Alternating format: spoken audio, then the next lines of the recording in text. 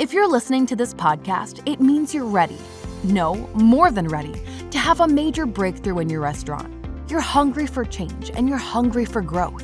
That's why you're feeding your mind right now with all of this valuable information. But to drive those changes, you need to be really smart about what you're doing and to make the right choices before you take action. You need help from someone who's been there, someone to coach you through it, even just someone to help you look at your restaurant differently. That's what restaurant coaching is designed to do. Working with a professional coach will grow your business exponentially. Donald Burns, the restaurant coach, is offering a free one-on-one business strategy session for listeners of this podcast. That's right, a one-on-one session with the restaurant coach himself, a $500 value. It's completely free, no strings attached. Just go to therestaurantcoach.com to book your session today. Loading in 3, 2, 1. Welcome to the Restaurant Coach Podcast. It's the cure for the common restaurant. Expert interviews, tools, and tips to get you the restaurant you know it can be. Now, here is your host, Donald Burns, the Restaurant Coach. And welcome to the Restaurant Coach Podcast. It is the cure for the common restaurant. So a couple announcements for upcoming events. If you ever set a New Year's resolution and goal only to drop them by February, hey, listen, you're not alone. Did you know that only 8% of people actually finish their New Year's resolutions? That is crazy. How would you like to make sure that you are in the 8% club this new year? You can join me for a free New Year, New Restaurant Planning Workshop happening Friday, January 6th, starting at 9 a.m. It's scheduled for 3 hours, and I'm sure, just knowing me, I'm probably go over because getting a plan together is half the battle. The other half is having the tools to implement it, and I'm going to give you both. Just click on the link in the show notes and sign up today. It's totally free, all online. Now, if live training workshops are more your thing, then join me in Scottsdale, Arizona for my next 2-day restaurant owner boot camp, where I'm going to show you the 8 driving forces of restaurant success. You can head over to restaurantownerbootcamp.com to get the agenda and save your seat. It does fill up fast. I keep it very intimate, only 12 people every time I do a boot camp, and they always sell out pretty quick. So head over to restaurantownerbootcamp.com and get your ticket. The next boot camp, by the way, will be January 30 and 31st. Okay, enough of my marketing. Let's talk about your menu. Your menu is your number one marketing and profitability tool, yet so many people just throw their menu together and wonder why it's not the cash cow that it's supposed to be. Well, maybe, just maybe your menu is too aggressive for your market. So if you have your menu available, if you're not driving, please don't do this if you're driving, take out your menu and take a look at it. Take it all in. How do you feel about your menu? Are you happy with it? Are your guests happy with it? You see, menu creation is easy. Anyone can pick out some items, put them on a menu, and try to sell them. The true art comes when you try to make a profit from that. Sometimes that is not as easy as some believe it is. The answers are in the questions that you ask yourself about your menu. If you want better results, ask yourself better questions. The truth is liberating. However, at first, well, you're going to be more pissed off. It's okay. Emotions get people motivated. You need to trust the process. So let's get a little uncomfortable. I'm going to ask you some questions that you need to ask yourself while you have your menu out in front of you. First thing off, does your menu match your brand? Now, this might seem like a real simple question on the surface.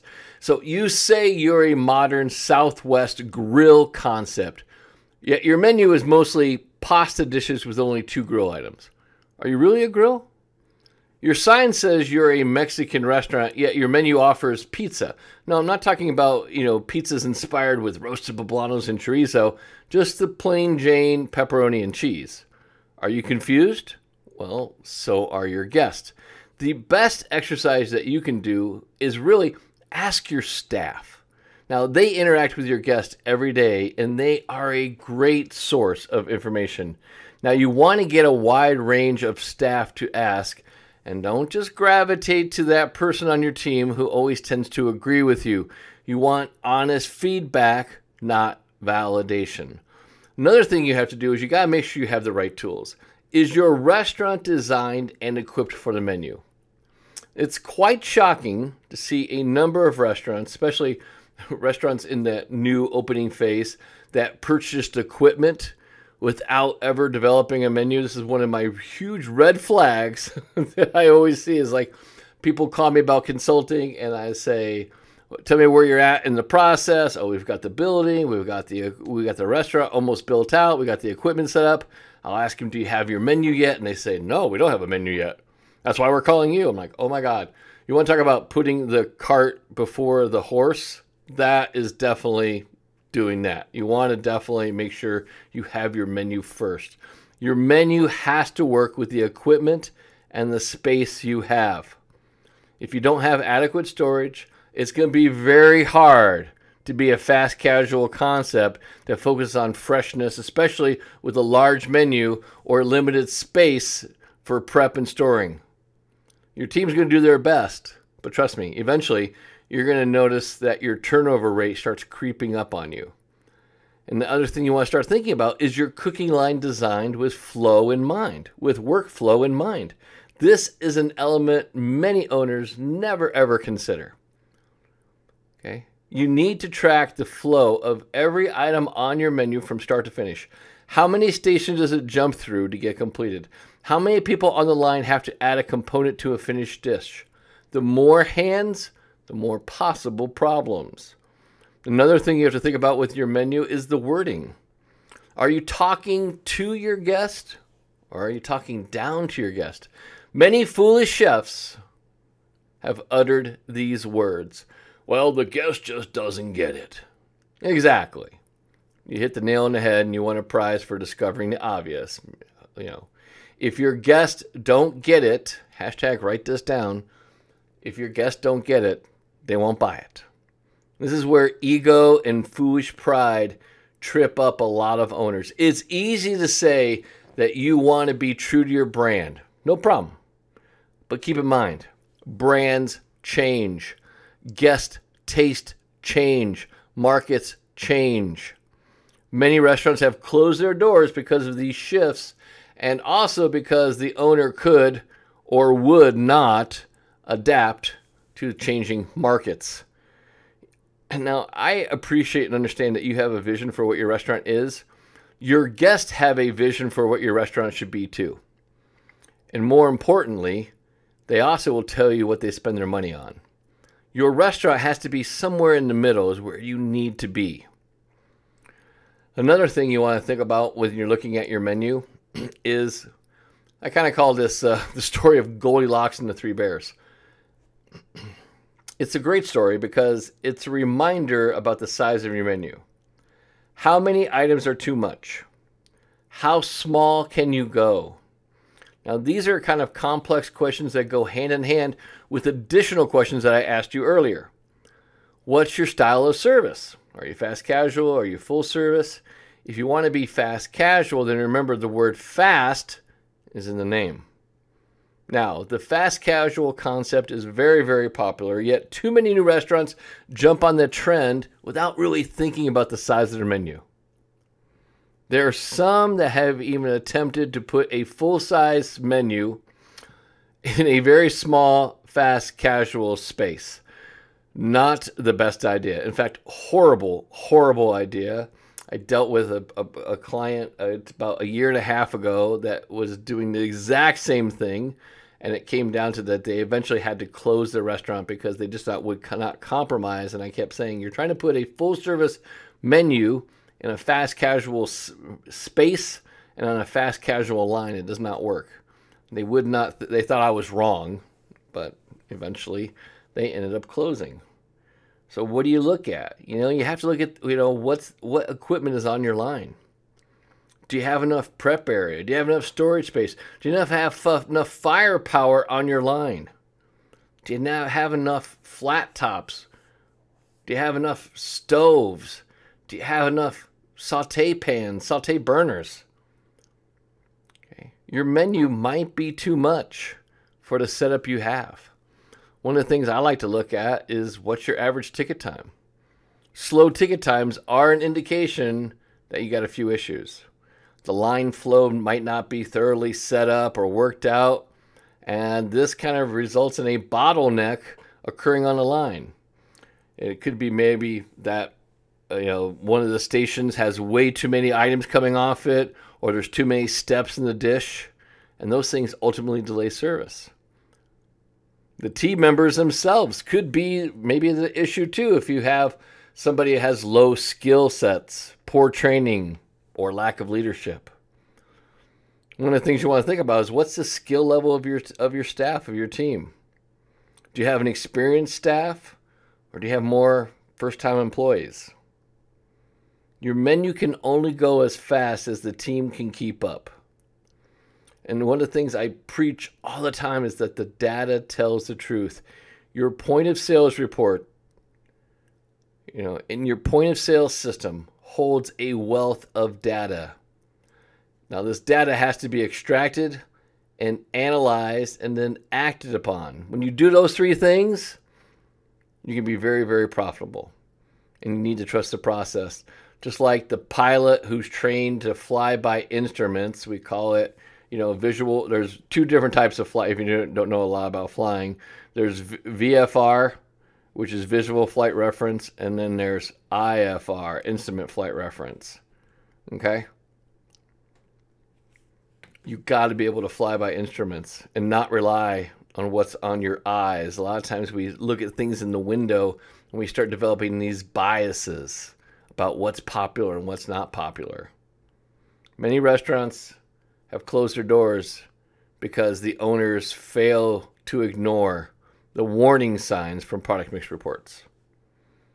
Your product mix report tells you exactly what your guests are spending their money on. What you want to do is you want to listen to what it says and create menu items that are more in line with those popular items. Stop trying to outthink. Stop trying to overthink the dynamics of your menu. The evidence is right there in front of you on your point of sales reports. They call it a PMix report or product mix report. Drop the ego and pay attention. Your menu should be like that kind of tagline, that kind of line in that old Commodore song, easy like Sunday morning. If you struggle every day to manage prep, orders, ticket times, it's time to really ask yourself some serious questions. Is your menu too aggressive for your market?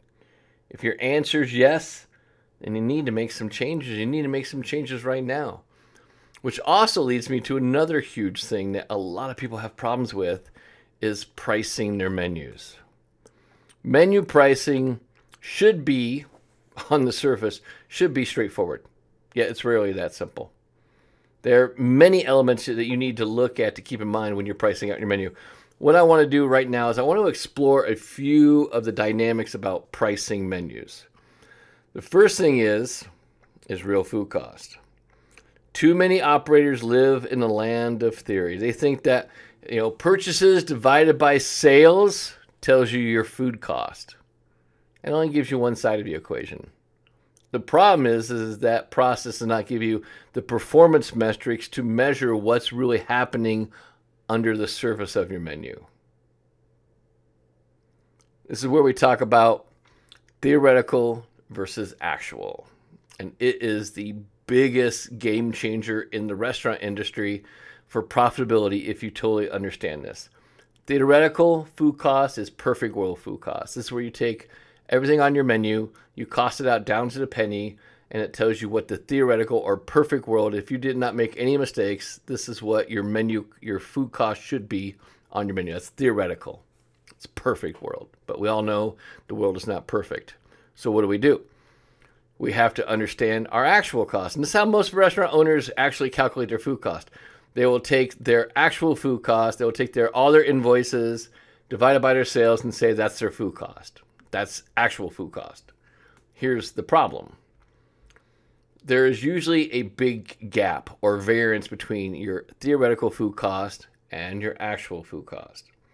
I will have someone every month call me up and say, hey, Donald, my food cost is 30%. Is that good?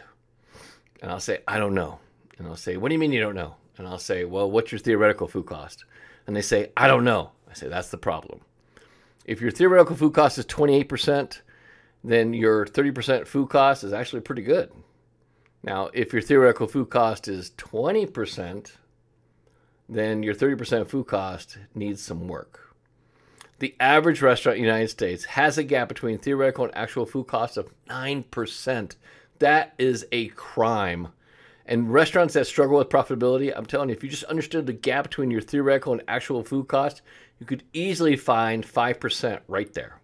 Just by measuring the gap, managing the gap, and creating an action plan to close that gap down. Now, are you ever going to hit theoretical? It's usually very, very hard. But you can usually get within 2% of theoretical food cost. Okay.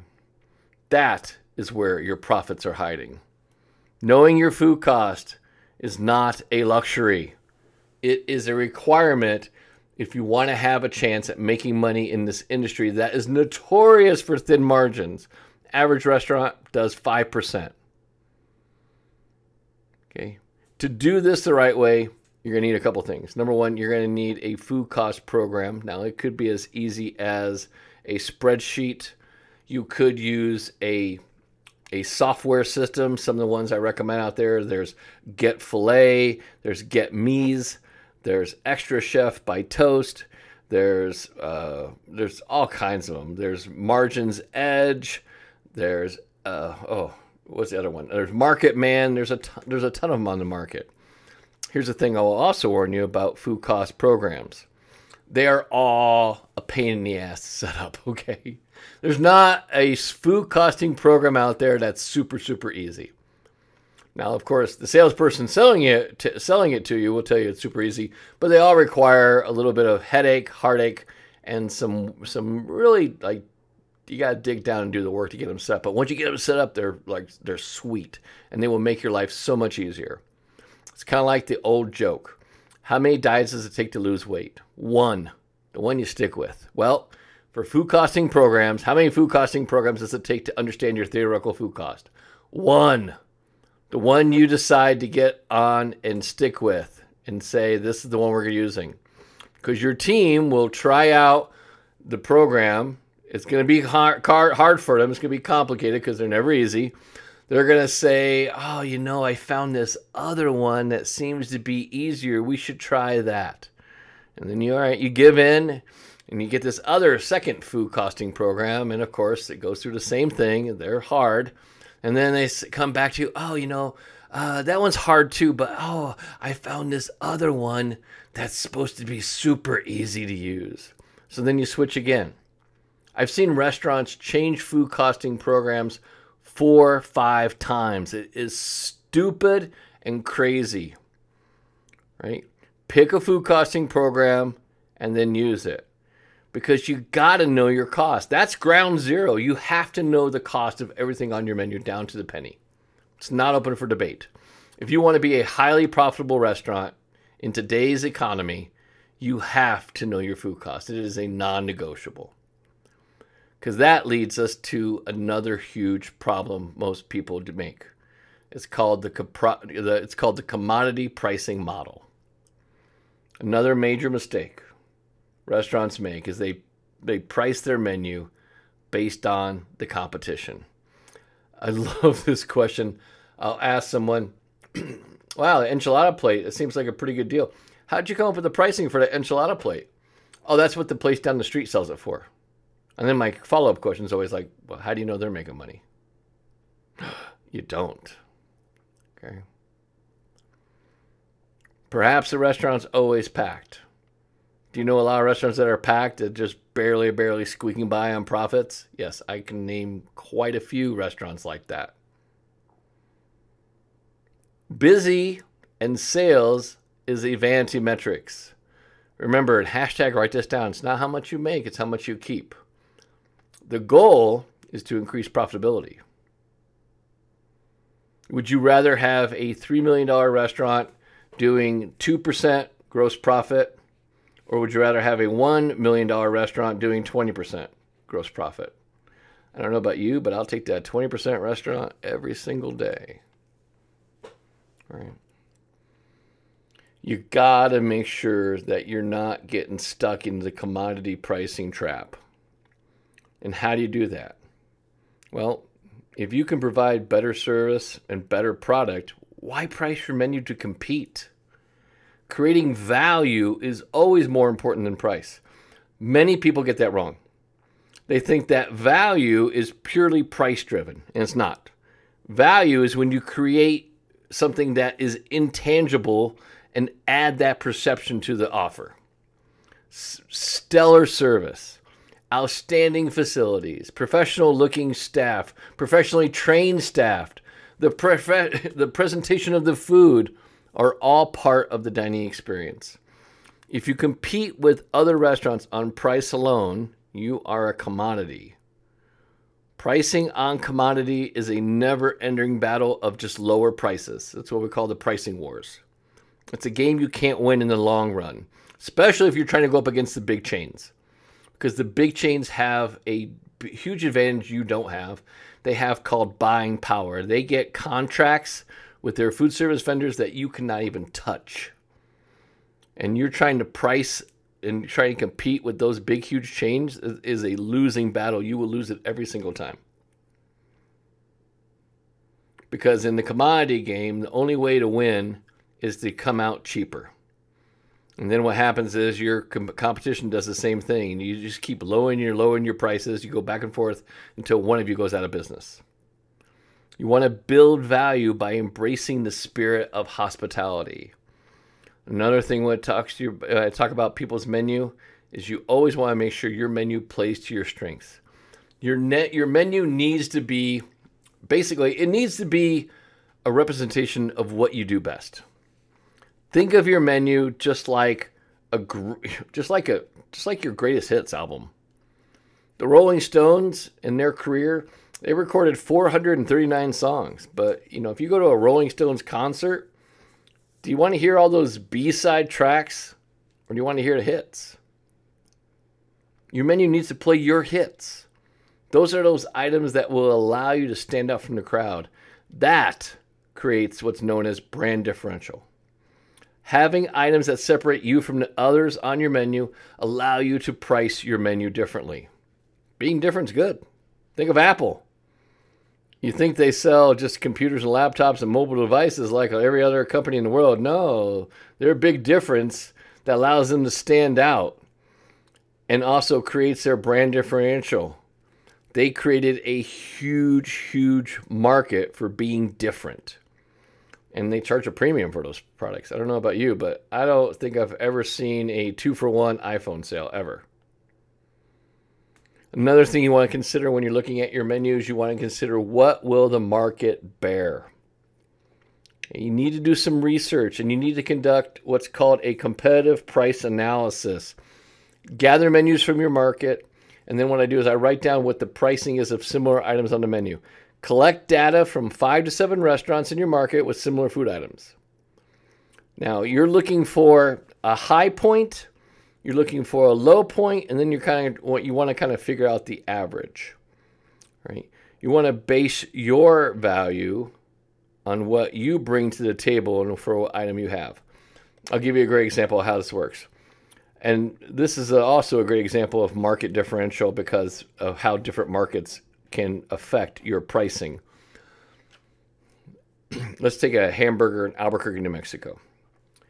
All right, I take a hamburger from Albuquerque, New Mexico, and I drive it up to Santa Fe, which is only 45 miles away. I could charge $2 to $3 more just because it's Santa Fe, because Santa Fe market will bear that. Think about the last time you were at the airport and you paid, maybe $6 for a bottle of water and $8 for a yogurt. You see, when you have a captive audience, you can charge what you desire to a point. You can't go too crazy. If you price gouge, and we know what happened with a lot of these, gas stations that did a lot of price gouging, you're going to find out it's going to bite you in the ass really, really fast. So you can do that to a point, but don't go too crazy. Right? Another thing you want to consider when you're looking at your menu is your menu balance. The trick to I would say a winning menu in this kind of pricing game is to balance out your menu with high and low cost items. Okay.